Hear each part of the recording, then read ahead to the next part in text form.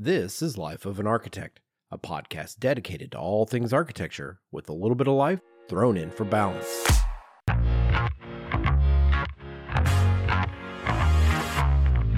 In the architecture and construction industry, delegated design refers to the process where certain design responsibilities are transferred from architects to contractors during the construction phase.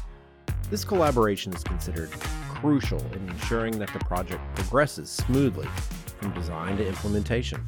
Contractors, armed with their on-the-ground experience and expertise, take on specific design tasks to optimize construction processes and ensure feasibility of the architectural vision. Welcome to episode 145, Will Delegated Design Kill Us All? Today's episode is generously brought to you with support from Peterson, manufacturer of pack-clad architectural metal cladding systems. Welcome to the Life of an Architect podcast. I'm Bob Borson. And I'm Andrew Hawkins.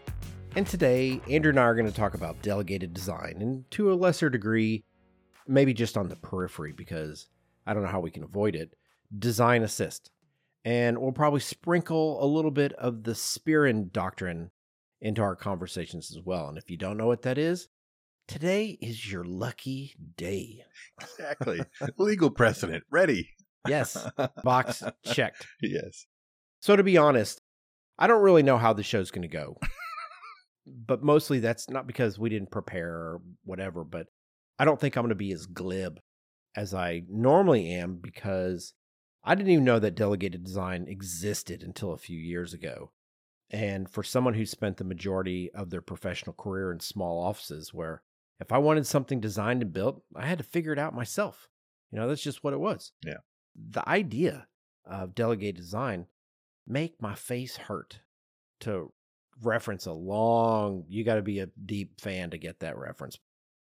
But I've done a lot of research for the show, and it might be possible that I have a different opinion of it now after done the research. I mean, really, isn't that how these shows... Before and after you started, yeah.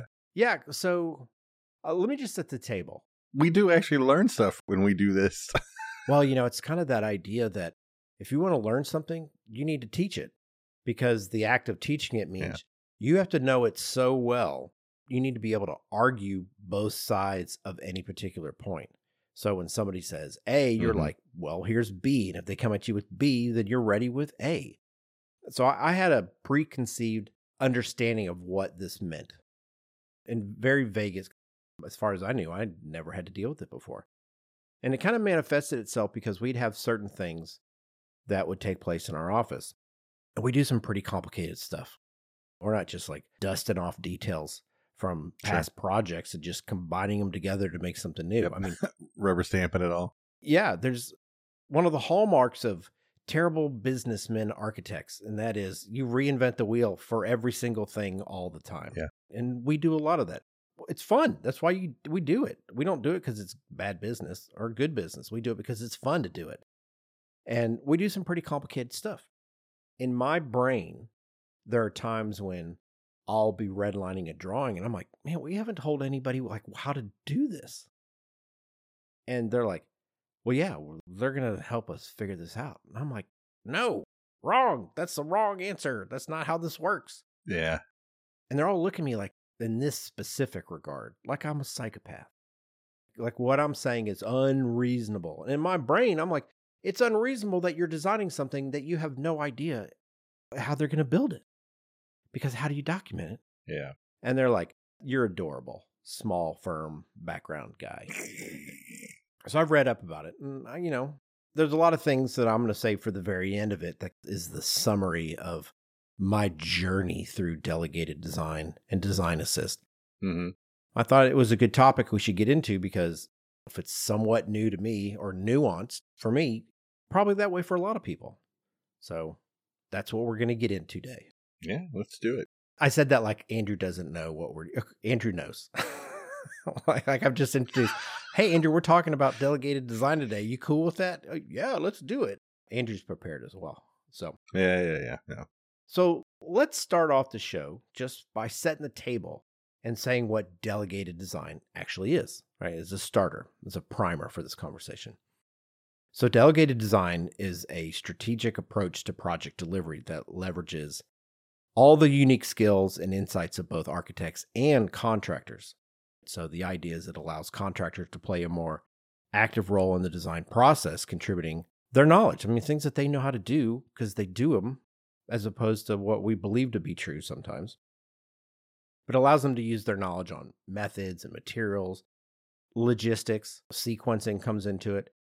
And by collaborating closely, hopefully, with architects, contractors can address potential challenges early on, which should lead to more efficient construction timelines and ultimately more successful projects. All right. So that's paragraph 101, I guess, of what delegated design is. Yes. The idealized version. Yes, correct. That is the idealized version of this. I'm not dogging it out yet. I'm just saying, like, that's the idealized version. Yeah, this is what it's supposed to be. Like when you have a concept, it's Yes. like, hey, we're going to put something in place. This is how we want it to function. This is the goal. So we're setting it up. Mm-hmm. So through delegated design, the idea is architects can delegate. That's why it's called delegated. They delegate certain tasks to the contractors, such as, I don't know, systems integration, how things come together, certain detailing aspects of it. But the architects don't relinquish overall design control. So this approach is supposed to foster a more collaborative environment. That's the word of this episode, really, is collaboration and collaborative. The idea is that it's a collaborative environment. Architects and contractors work together to achieve the goals that all parties have, which is a successful project. Everything does what it's supposed to do. Came in under budget, or at least on budget. And on time, and all the everything that's laid out to the way projects are supposed to, with giant air quotes, work. Yeah. And and it's because, hey, we're combining what we're good at and we're leveraging contractors' practical expertise, right? They're in the field knowledge.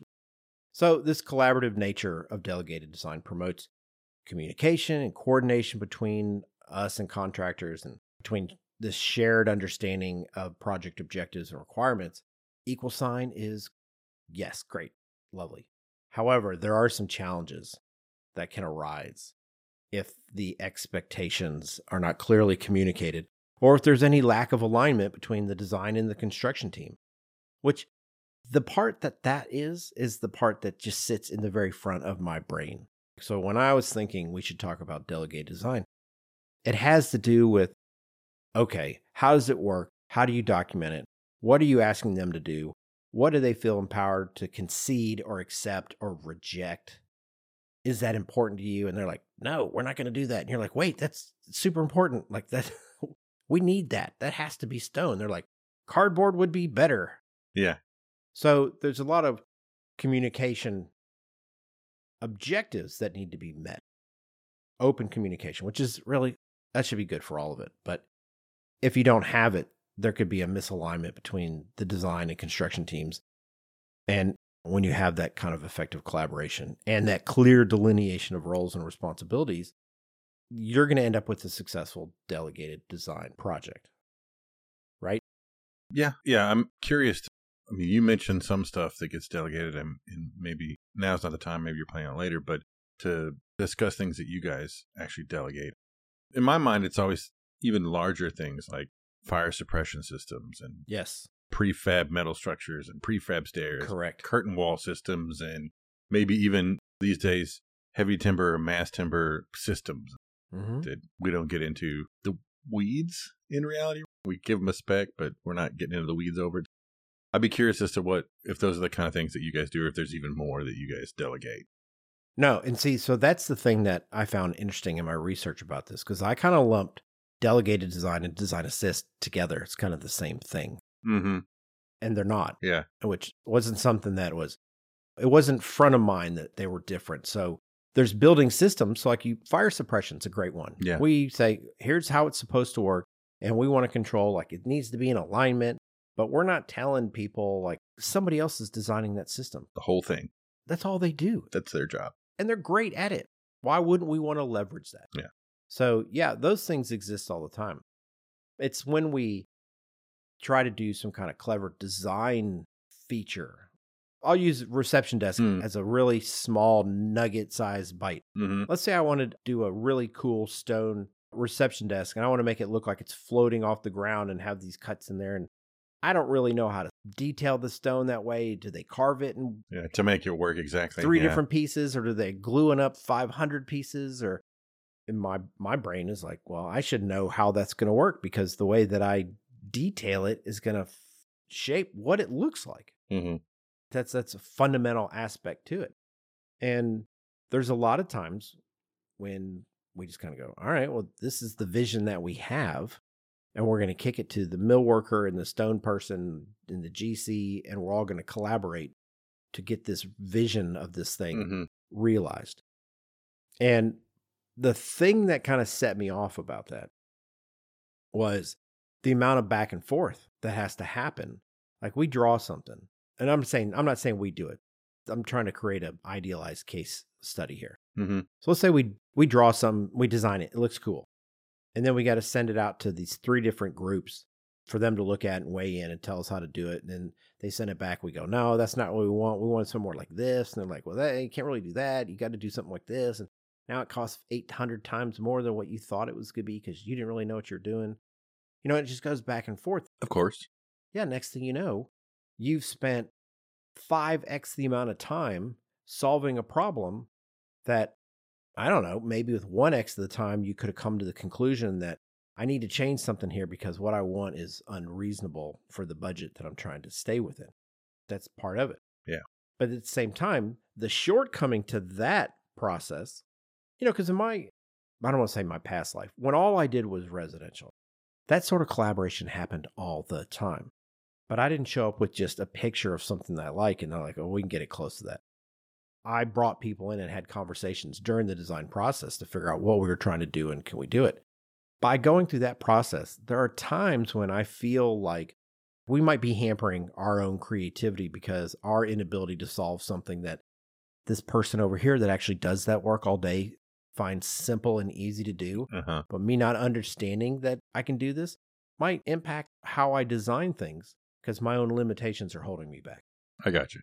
It still comes down to the importance of what collaboration is in communication. So in that sense, even though I didn't put a name to it, delegated design and design assist, those are things that I've been doing my whole career without really realizing that I was doing it. But the process is just a little bit different in a firm of 8 than it is in a firm of 100. So, yeah, my stance would be that it's also there's a little bit more formality to it. Especially, let's say, delegated design, where I'm writing performance spec for the sprinkler system, as opposed to working out how it's going to get installed on site. Once it's already been designed by that person and approved, there are some liability and legal things that are different about that. But yeah, the idea is the same, I guess. Well, I think that's a pretty important distinction to talk about the formalization of that responsibility. Yeah. Residential firms, unless they're pretty high-end projects, they have short form specs. And sometimes I'd say, you might be lucky to get those. Yeah, it says this is the brick on the drawing. That's what it is.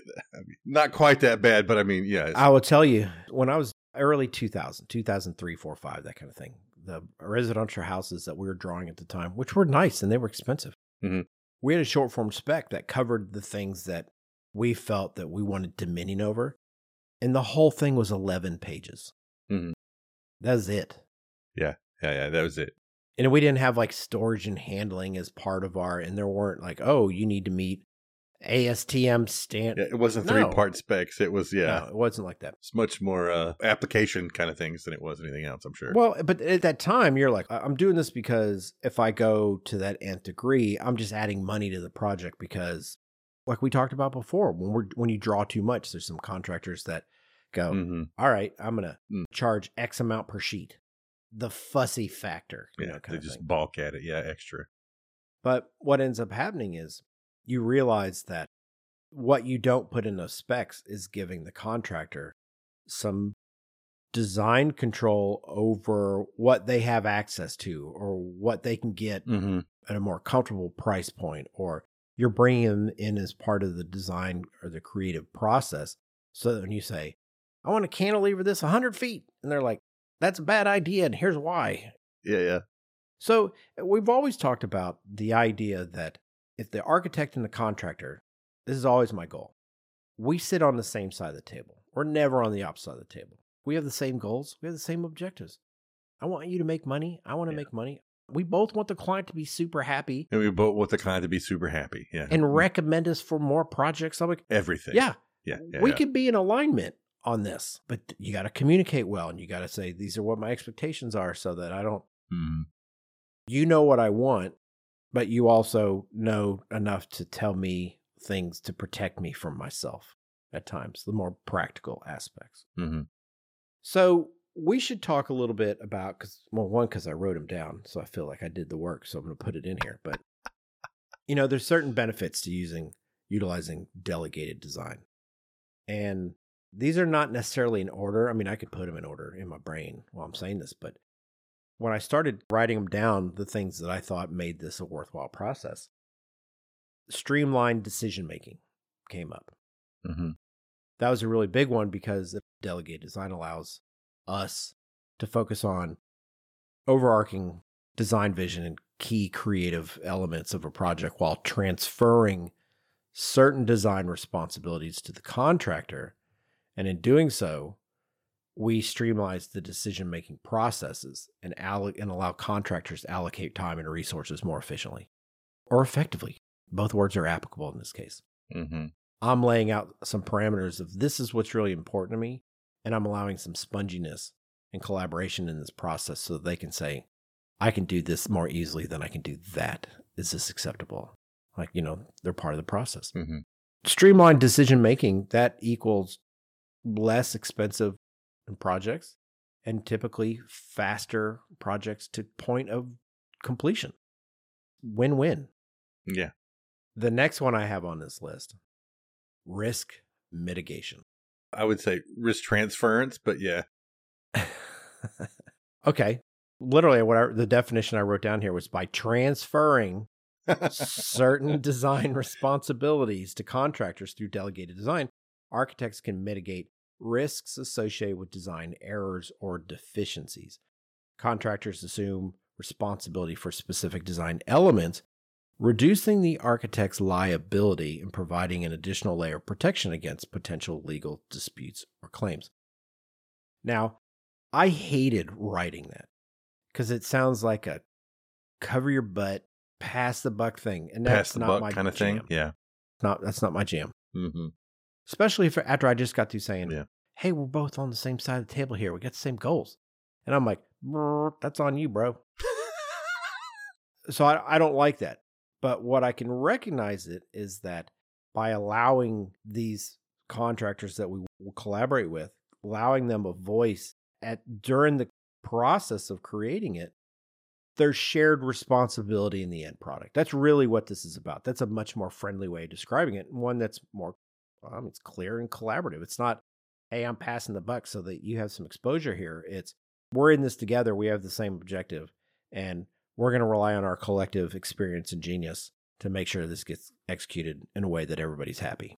Yeah. I don't know what else is on your list, but I think that there's a lot of it too, at least for any of the stuff that I've ever dealt with for delegated design. It's all about specialization, stuff that I'm not going to be specialized in to do. And, 9 times out of 10, they know a subcontractor or someone that specializes in whatever that is that we're delegating. Yeah. They get to choose the people. This will end up in the cons list, I'm sure, but they get to choose the people that they are comfortable with and know how to do that thing that we're asking them to do. Yeah. So we're giving them a little bit of flexibility or allowances in that regard to find the people that they know that does the sprinkler system, and they've worked with them in the past and they know they do a good job. Cons to that may be coming, but. So what you just described is number 3 on my list. Okay. Pretty good timing, which is expertise in detailing and integration. Yeah. So delegating specific design tasks such as detailing, system integration, like doing sprinkler systems, to contractors and individuals who specialize in these areas allows architects to leverage the genius and expertise of those people. Contractors can provide incredibly valuable input on the technical details.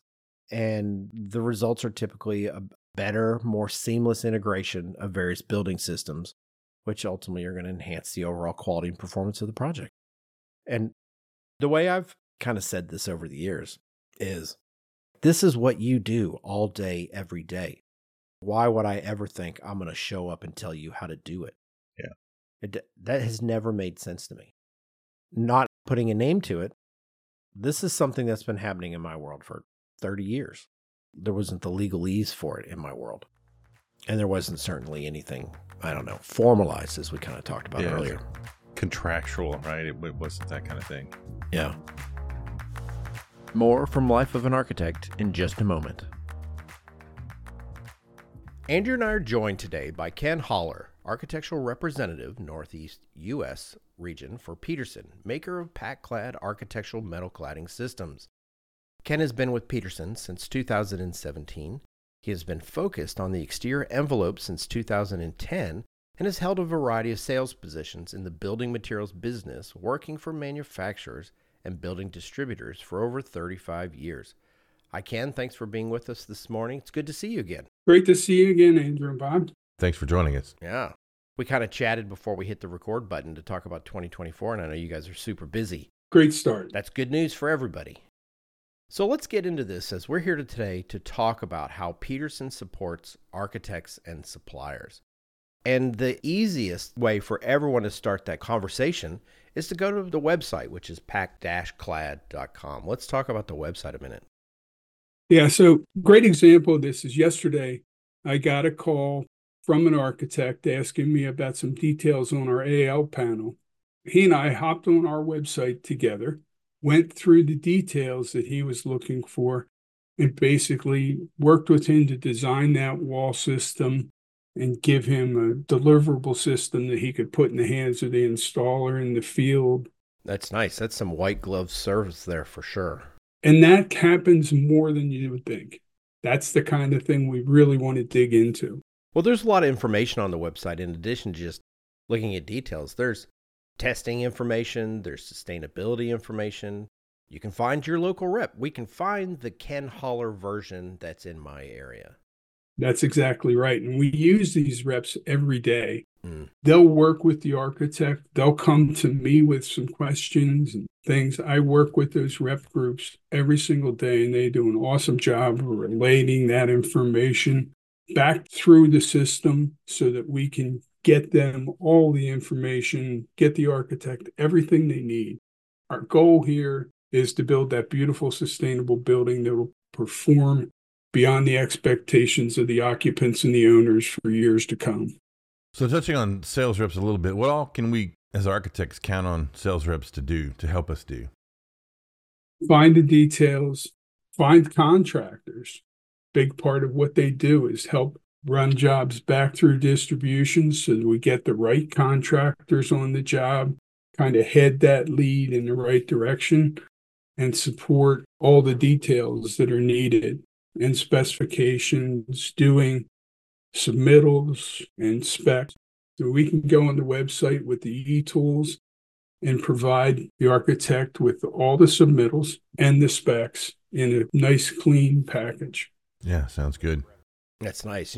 One of the things I like about my sales rep is that they deal with this product all day, every day, and they are experts. So even sometimes when I like to pretend I know what I'm talking about, and I think I know what I'm talking about, Right. You get a little bit of, hold the brakes there for a minute. Let's look at something else that might be better suited. So sales reps are a great resource.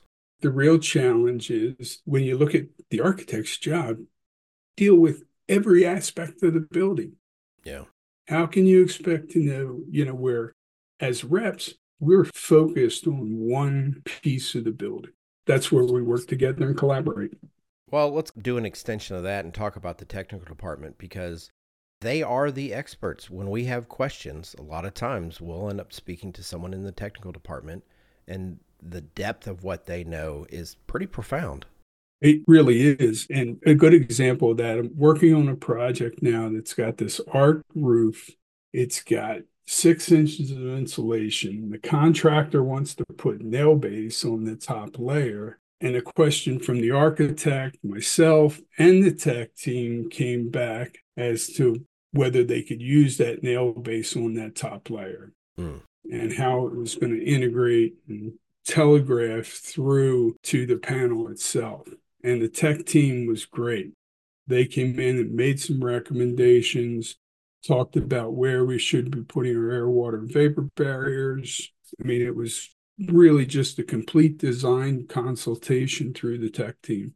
That's wonderful. Well, Ken, thanks for coming on the show this morning to talk about all the white glove, high touch service that PacClad provides to architects. Thanks for having us. I got to tell you, this kind of thing is the thing that really gets us up and moving every day. That's nice. We want to provide that kind of service and make sure the architectural community is covered with every need they have. We enjoy that kind of service. You can find your local representative at pac-clad.com by clicking the rep locator at the top of the website. Or you can send an email to info@pac-clad.com or call 1-800-PAC-CLAD.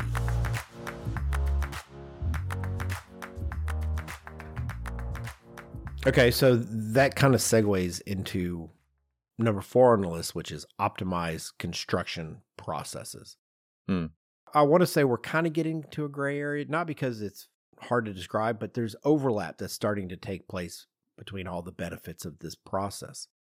Contractors equipped with all this practical, hands-on, day-to-day knowledge that we keep mentioning, both in methods and materials, can contribute wildly valuable insights during the design phase through the process of delegated design.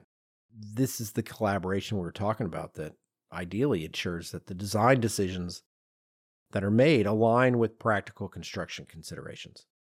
And that's super important. So I don't know if I can say it more clearly, but if you think about it, that design decisions align with practical construction considerations.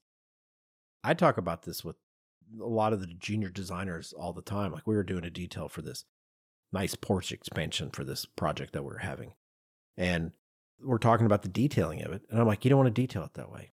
And the reason you don't is because it's going to involve a weird phasing of the trades to come out and do stuff. The sequencing is off. Yeah. You want to have this guy come out and do all his stuff? I mean, just because I know it, in this case, anyone who's done this for a little while would know it. I'm not special or unique in any way in this, but this is new to this young man that I was working with. And I'm like, we can just get rid of this bit right here. And you've just saved this guy from having to come out on a repeat trip to do this little teeny tiny bit of fussiness to it. And a lot of times you could just, contractors see that a mile away. Yeah. And they'll say, you don't want to do that. Again, when you have good collaborative relationships with these folks, that's going to happen. But it also argues, hey, get your contractors involved early. And that is something I will say in the last 20 plus years that I've been doing this, contractors are getting involved more and more frequently, early and earlier in the process, which, according to everything we're saying, is a good thing. So I feel like, I don't know. I'm not trying to disagree with you here on this. You can. No, but I think a lot of the stuff that you're talking about right now, to me, falls more into the design assist than it does the delegated design as the way that those things are laid out. But well, we're about to get into that. Yeah. Aren't we? I don't disagree with what you're saying, but I think that from my experience with what delegated design is and how it works, that's the most formalized version of what we're talking about, where there are contracts and specifications that said, this is what I want for like the sprinkler system or metal structures or the curtain walls. The contractors aren't involved in that until later in the process. But in design assist, they're much earlier.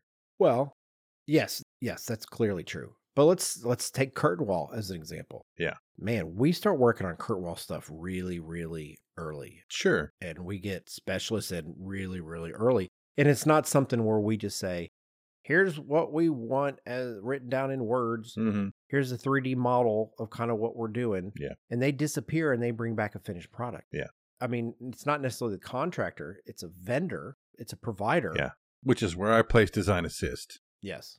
I guess that's kind of what my point is. Sure. Okay. Or the way that I look at it, but I got you. Okay. Well, the last one I had on my list was improved coordination, which we just kind of got through talking about. Again, hopefully. Yeah. I don't know if we're going to get to it because I've got a couple of horror stories about delegated design that like blow up. No, let's do it there. Why would we wait? Well, I mean, let's do it. In the true sense, where I read a spec about this is what I want. It's happened with sprinkler systems and with pre-manufactured metal building, where you just push that off and you make assumptions about how that's going to work as an architect.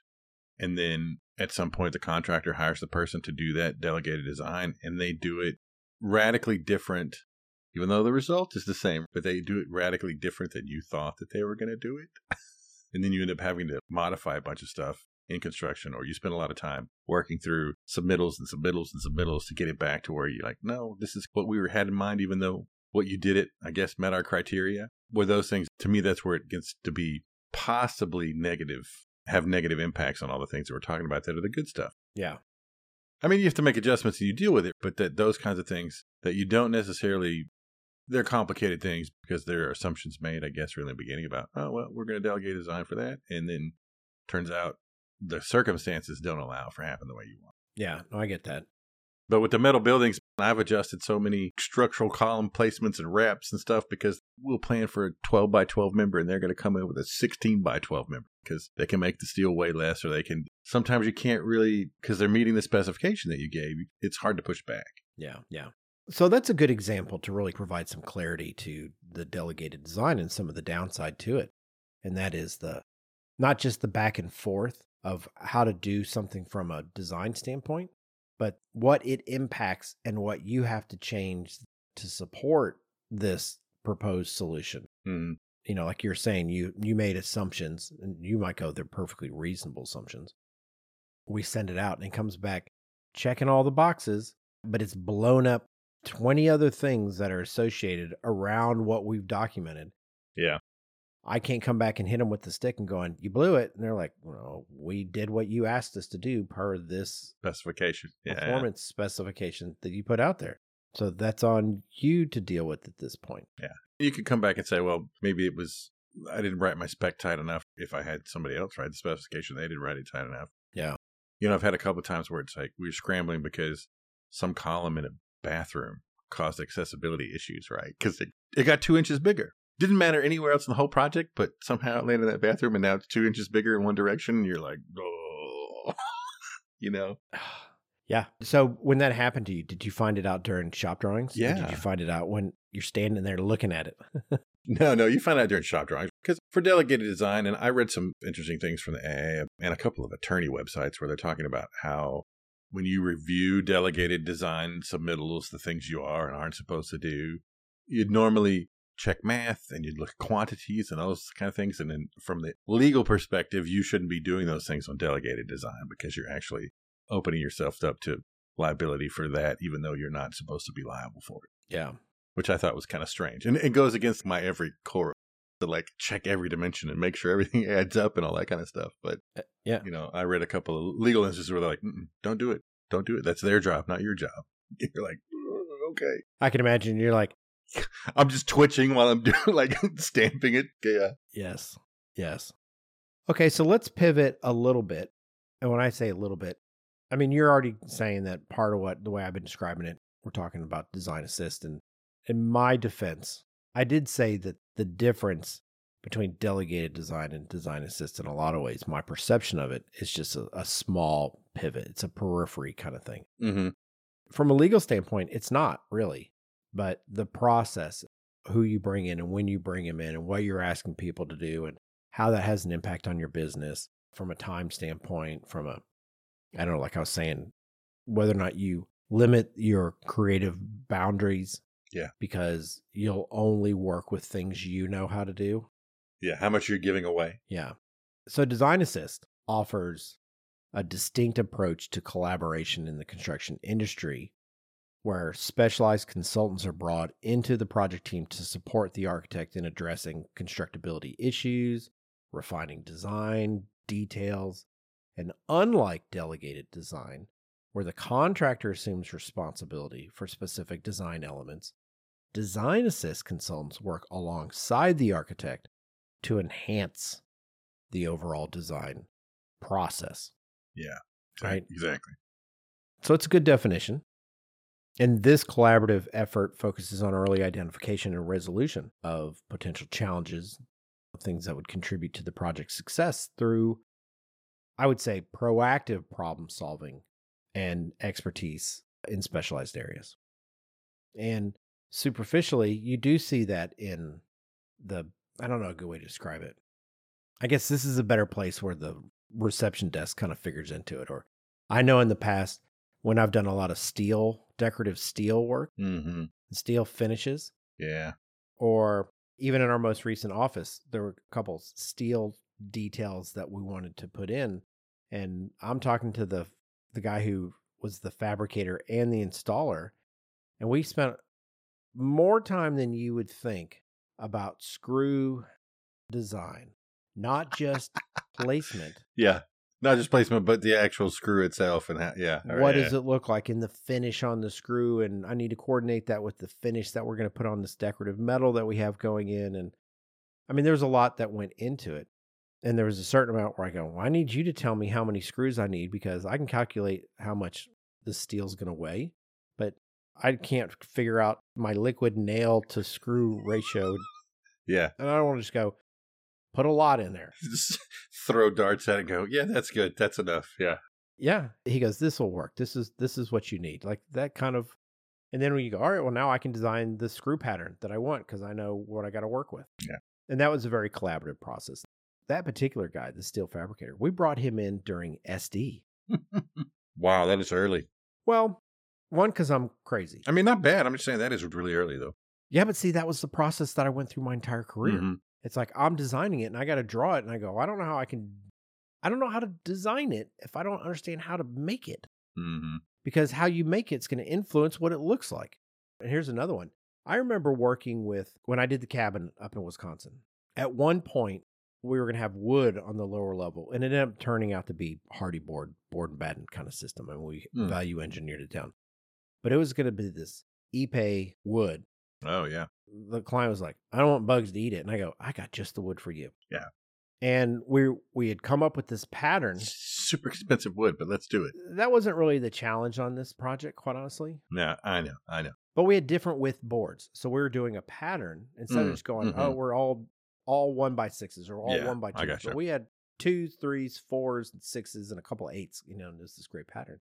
And one of the trips when I went up there, we had drawn it, but we did not detail the corners at this point. Because I was trying to figure out, do I want to lap them? Do I want to miter them? I don't want them to expand and I get wavy joints. I'm not a big fan of the 45. Do I do a kerf detail? Do I do a piece of metal, like an X, kind of inverted X pattern? So I have a negative corner. Like I have all these details. And I'm just checking the finish on the wood. And I'm just chatting up the guy at the mill shop. He goes, oh, I got a cool detail for this. And he pulled out these two pieces of wood where he did this like rabbit quirk miter detail. And when you put these two things together at the corner, rocks are like, I mean, it was hard to get them apart and they weren't screwed or glued or anything. Nice. It was just like slid and snapped into place. Yeah. And it was flawless. And it had a tiny little cork miter in the corner, maybe like 1/8 of an inch, but it was on a 45 and it was two pieces came together.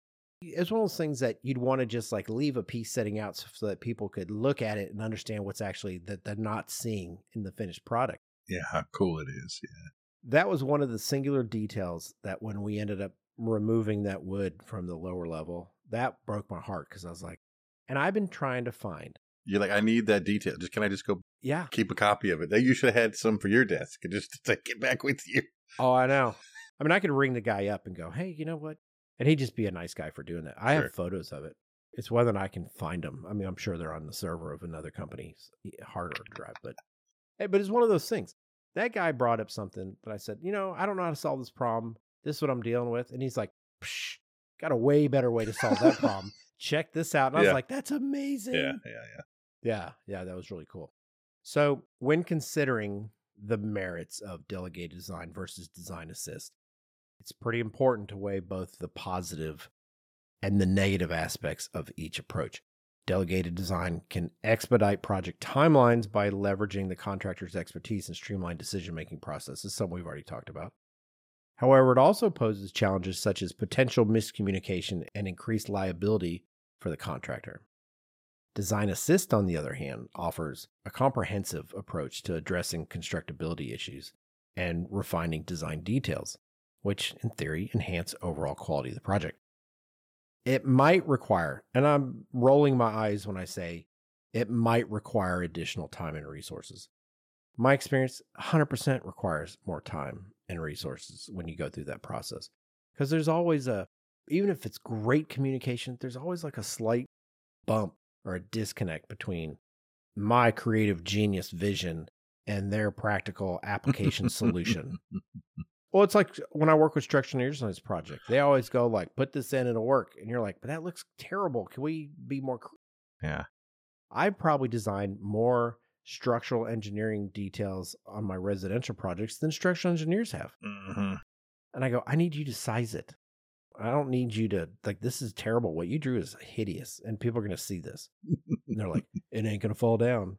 My bar is higher than that. Yeah, it's got a 30% factor of safety on it, and it's not going to fall over. Yeah. So it's up to the architect. And, and we've had some contractors, they're like, nope, we don't do delegated design. Mm-hmm. And I was talking to one of the managing officers in the firm today, telling him what we're going to be talking about. And he mentioned a firm here in town. He goes, they won't do it.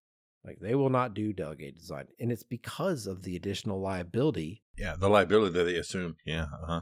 Yeah, it puts on them. Yeah, for sure.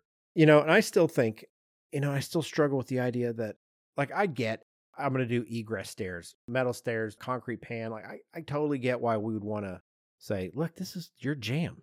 Like, we're going to let you do it. Yeah. Because you got this. You got this. It's already very systemized, just like curtain walls, right? It's a very systemized thing. And it's just a matter of knowing how to get the right assemblies together to make it work the way it needs to work. But it's still very, very systemized. And those guys know all of the little... They know. The little pieces in the part, like, oh, well, this needs a FJ92, and then we're going to put an F954, and it's going to be awesome. You're like, okay. Yeah, and it's going to expand in 4 directions, and we need to have, like, that's why you're here. Thank you. Love this. Yes. But the challenges of when somebody says, we're not going to take on this responsibility, it always makes me think of the story when Joshua Prince Ramus came down here right before the Wiley Theater opened up, which is a project here in Dallas. Mm-hmm. And this was back in the day where people still confused me with actual press. And so I got invited with other press people to go hear him speak about the project. Oh, speak? Yeah, there's only like 12 of us in the room. Interesting, yeah. And he basically was giving this presentation to, like, the Dallas Architectural Forum, probably later that day or in some kind of like buy a ticket kind of thing. But he's taking questions and talking about the building for people to write articles about it. And he talked about how when he came down for the ribbon cutting, everybody had hard hats. And he got his hard hat and he did his ribbon cutting, and he goes back to the hotel. He takes off his hard hat and he throws it on the bed, right? It's like, I doubt he was wearing it. He was just carrying it, I guess. Mm-hmm. Makes it sound like he's returning to his he's just walking around town with the hard hat on. Sounds cool, yeah. Wearing his hard hat all day. So anyway, he had it or whatever, and he threw it on the bed. And he noticed that there was a sticker on the inside of it. And he goes and he looks at it. And in the presentation, there's a picture of the hard hat on his hotel bed. Mm-hmm. You can see that there is a sticker. A sticker, sure. You don't know what it is. So then the next picture is a zoomed in picture on the sticker, and it basically said, this is a toy. Yeah, this is not a hard hat that you can use for a construction site. This is not a real hard hat. And not that, I'm pretty sure he knew that it was not a real hard hat, like it's just for taking the photos kind of thing. Mm-hmm. But he used that as a jump off point to talk about how architects are marginalizing their role in the process by abdicating, the front end part to bankers and developers and all that kind of stuff. And then we're giving away all the back end stuff to the contractors, and we're just leaving this tiny little carved out sliver. All I do is design. I just do this little bit in the middle because it's the least amount of risk and exposure. Mm-hmm. Bankers, investors, and developers, they got all this financial risk that they're taking on in the beginning. Contractor, they've got all this risk on the back end if the thing doesn't work the way it's supposed to work. My job is to make it look good. And he railed on that for a while. And it resonated with me. I'm like, yes. I'm like, hand in the air. I'm like, preach it. Yeah. But I don't know that, I bet that even on that project, I know on his project, how they work with folks to solve certain problems. Because he talked about on that project, that some of the things that theater asked him to do is they go, we want to be cutting edge. We don't want to be bleeding edge. Like, we don't want you to use any tech or any kind of methodologies that have not already been proved out to work. Mm-hmm. And so in that theater, and I'm not going to put anything to post on it because you can go read it all you want. It's like you can do theater in the round and the thrust. That like, yeah, it's a pretty interesting, like, cool thing that all it does. Yeah, it moves like crazy. It's kind of a transformer. Yes, and the technology they use to move things around is the same, basically the hoist system they use for stage props and stuff. Like basketball, like arenas. Oh, really? Like when they hang the scoreboard. Interesting. And so people can see it. Well, that thing moves. And he goes, that's the technology we use to be able to move the theater stuff around. Was basically arenas. Old school tech. I mean, like, yeah. Yeah. They're like, you can't invent something new to solve this problem. You got to use stuff that exists already. So that allows them to look at it and go, all right, well, we can delegate and design assist this out to certain things because we're not reinventing the wheel here. Mm-hmm. We're going to leverage people that already know how to do this and they've solved this problem, not this exact way, but they're familiar with all the tech. And I would bet at that time he had never done a sports arena. Yeah. I don't know that he's done one now, to be honest with you, but yeah, why would they know about that stuff? Yeah. They're like, get that guy in here. They know how to do this. We don't. So there is one section left or to be aware of. Again, I'll admit my ignorance on this. I'd never heard of this until you actually brought it up on a show a while ago. Yeah, I don't recall, but I'm sure I've heard of it before. Yeah, and it's the Spearman doctrine.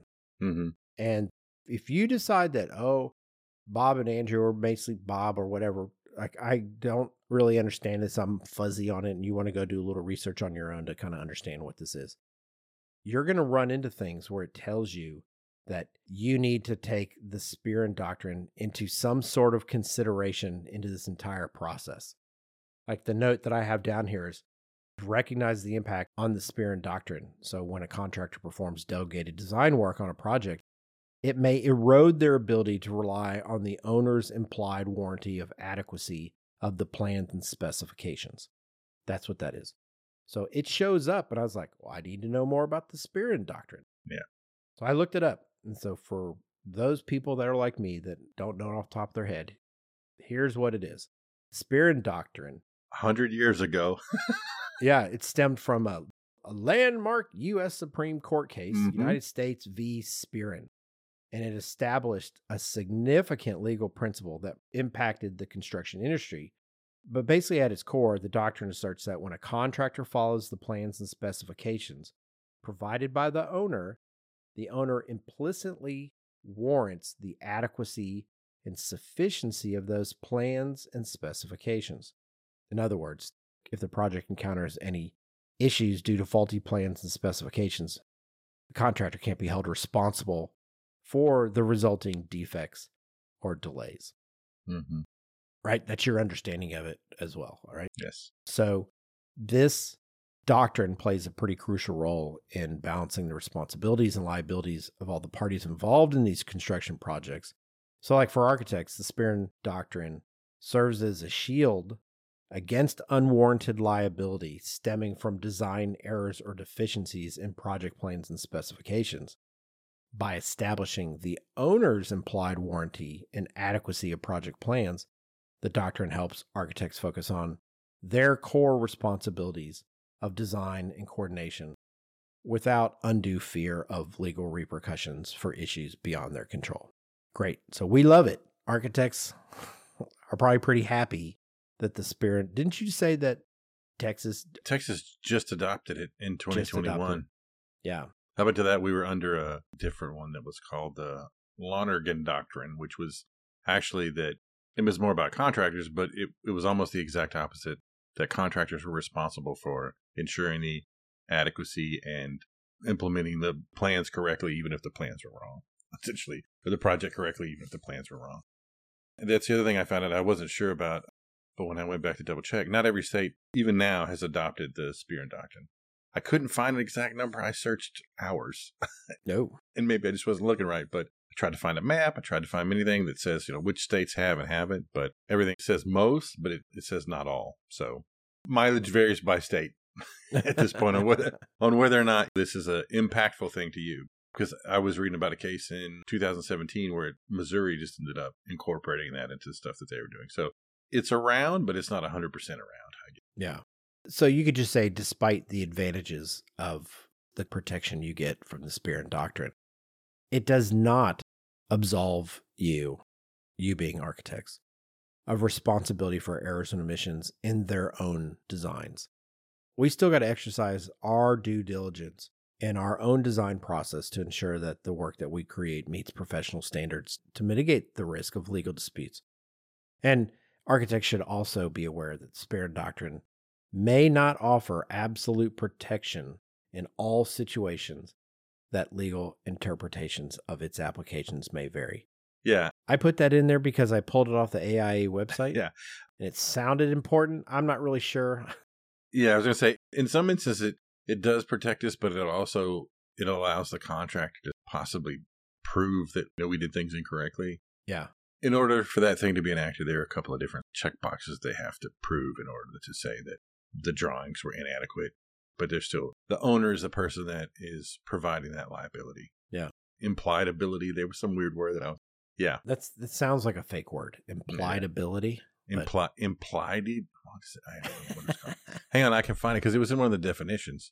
Impliedly, that was it. They impliedly warrant, and I'm like, that seems weird. That doesn't seem like a real word. But I showed up in a bunch of different places. If somebody scrabbled that word, 100% challenge. Yep, no joke. Right, it's not coming up. That case is really interesting in regards because what happened is somebody was working for the government and they installed stuff at a shipyard somewhere exactly the way the plans called, and then it was a sewer line or something, and then when the tides changed or something happened, it got rain or something, it all flooded and caused a bunch of damage. And they were like, the contractor was like, but we did it exactly how the plans called. How can we be responsible for something when we did exactly what they told us to do? It's just what they told us to do was wrong. Yeah. And so that's how it ends up now. So it actually started, the implications of it started only on governmental contracts, and it has slowly over time crept into pretty much everything. Yeah. Well, I will tell you that as I have gone through this process, despite how it's defined, like the words, delegated design, design assist, that sort of thing, it really just comes down to our projects are getting harder and more complicated and more expensive. There's more consultants, there's more clients, there's more people who have a say in what happens. So this is all about leveraging people with specific knowledge and skills to do the very best possible job to mitigate things going wrong. Because you're putting ownership and responsibility into the hands of people that this is what they do. That's the idea of it. You know what? That's really not that much different than what I was doing when I, 25 years ago. Ours was like standing outside in someone's front yard having a conversation. Yeah. And we're just like, we get along well and we're going to work this out. Yeah.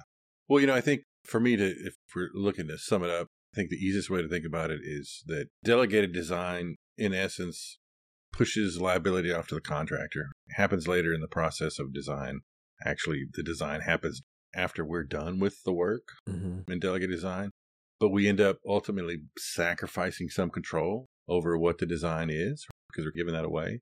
Sure. Or I think the design assist is actually a little bit of the opposite because it happens earlier in the process and that liability is still ours, which then in turn actually means we still have a little bit more control over the design aspects of what's happening.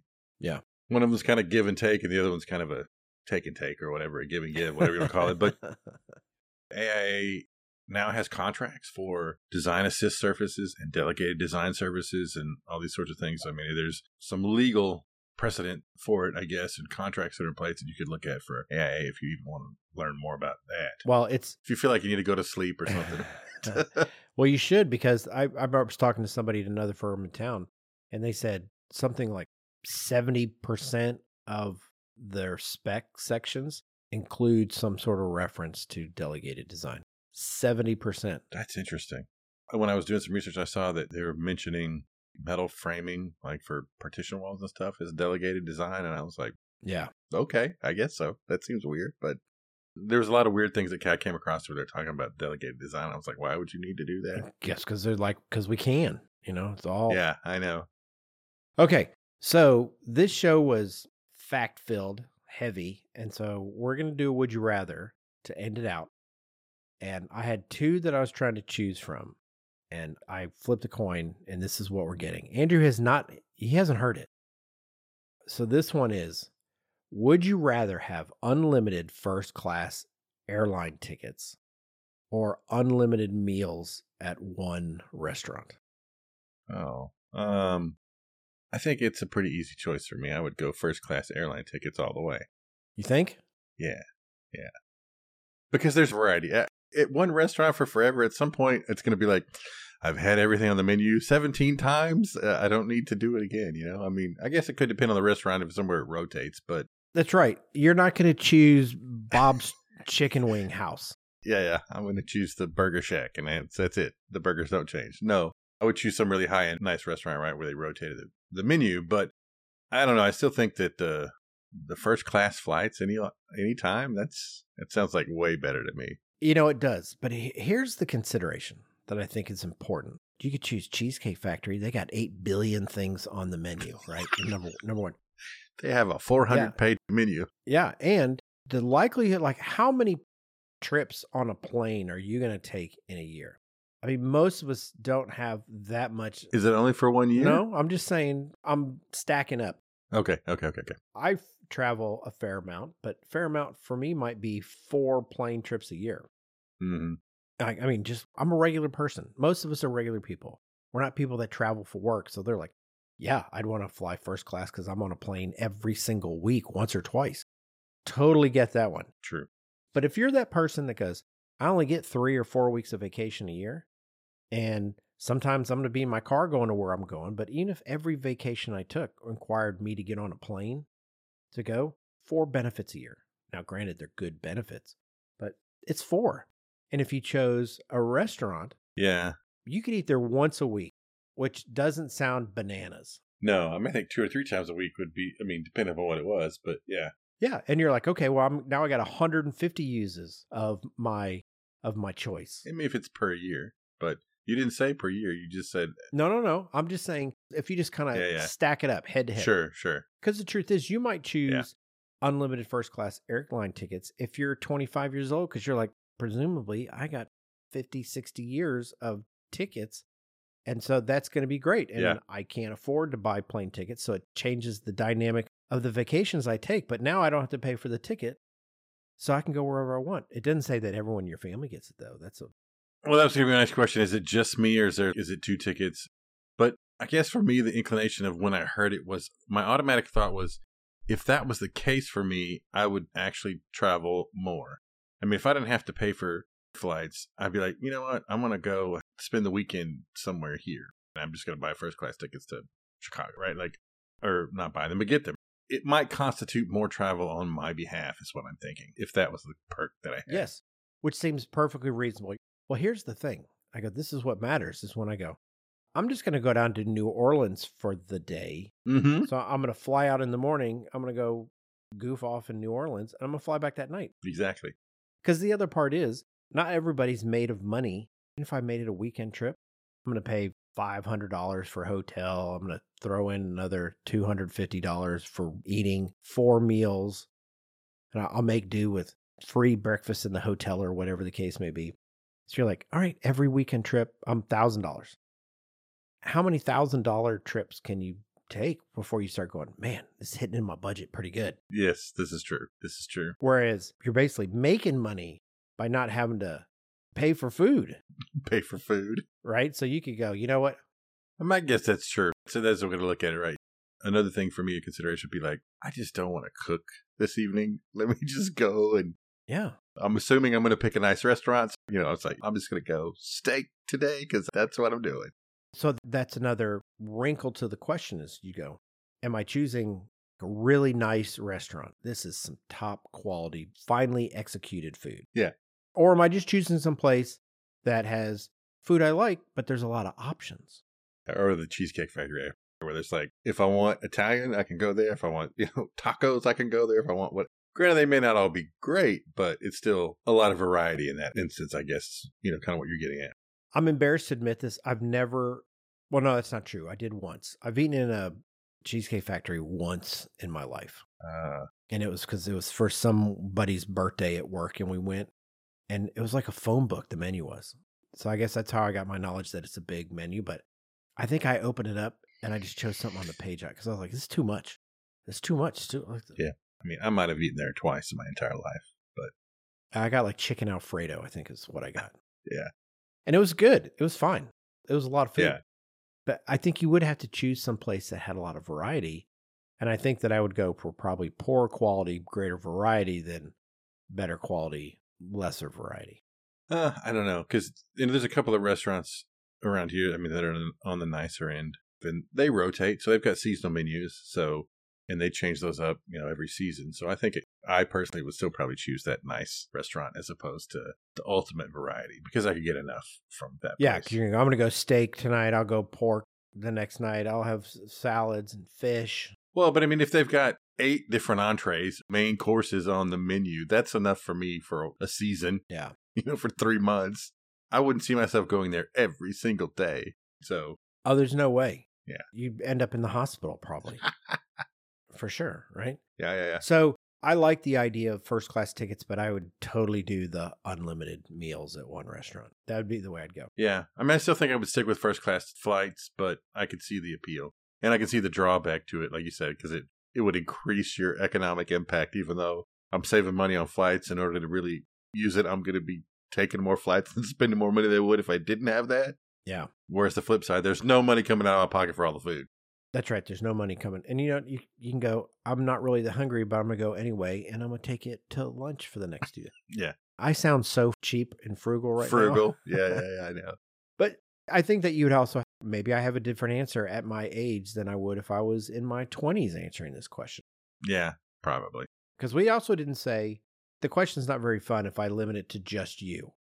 Well, maybe it's more fun because you know what? I'm less interested in going to Cheesecake Factory because I get to eat there free, but whoever I bring with me, we have to pay for that. Pay all the time? Yeah, it's true. Yeah, you're like, I don't know about all that. But if you said, all right, you and the people that are within your dominion, so your significant other or your immediate family, they're covered by this thing. Yeah. I would definitely choose airline tickets in that case if I was young. Mm-hmm. Because I'm like, all right, well, think about all the going to see mom and dad or grandma or going up here for Thanksgiving or going to spring break over there. Or, yeah, 100%. I would do that. Like, we didn't have that much money when I was growing up. Yeah. We did fine, everybody. Don't worry about me. We did fine. But I didn't get on a plane until 10th grade when my oldest sister went to college down in Austin. Mm. My first flight was on a Southwest Airlines flight from Dallas to Austin. First time I flew on a plane. Every other trip we took. Was there a time crunch? Is that the only reason you were on a plane or something? Because that seems pretty weird. There were 5 of us. All the vacations we took, we drove. No, I know. I'm saying like on a time crunch to fly from Dallas to Austin seems pretty weird. No, I was in 10th grade. You'd just be driving. I don't even know if I had a license. So I was just going down to visit my sister. And oh, okay. I got you. Southwest Airline tickets were $49 or something. It was like you couldn't afford to drive that kind of thing. Sure. So yeah. So I would probably have different answers based on my age, I think. Oh, yeah. If I knew that small children were in my future and we were going to go vacations, I would be like, yeah, first class would be the way to go for that. Yeah. Okay. I think I'm going to call today's show a wrap. Thank you for being with us today for episode 145. Will Delegated Design Kill Us All?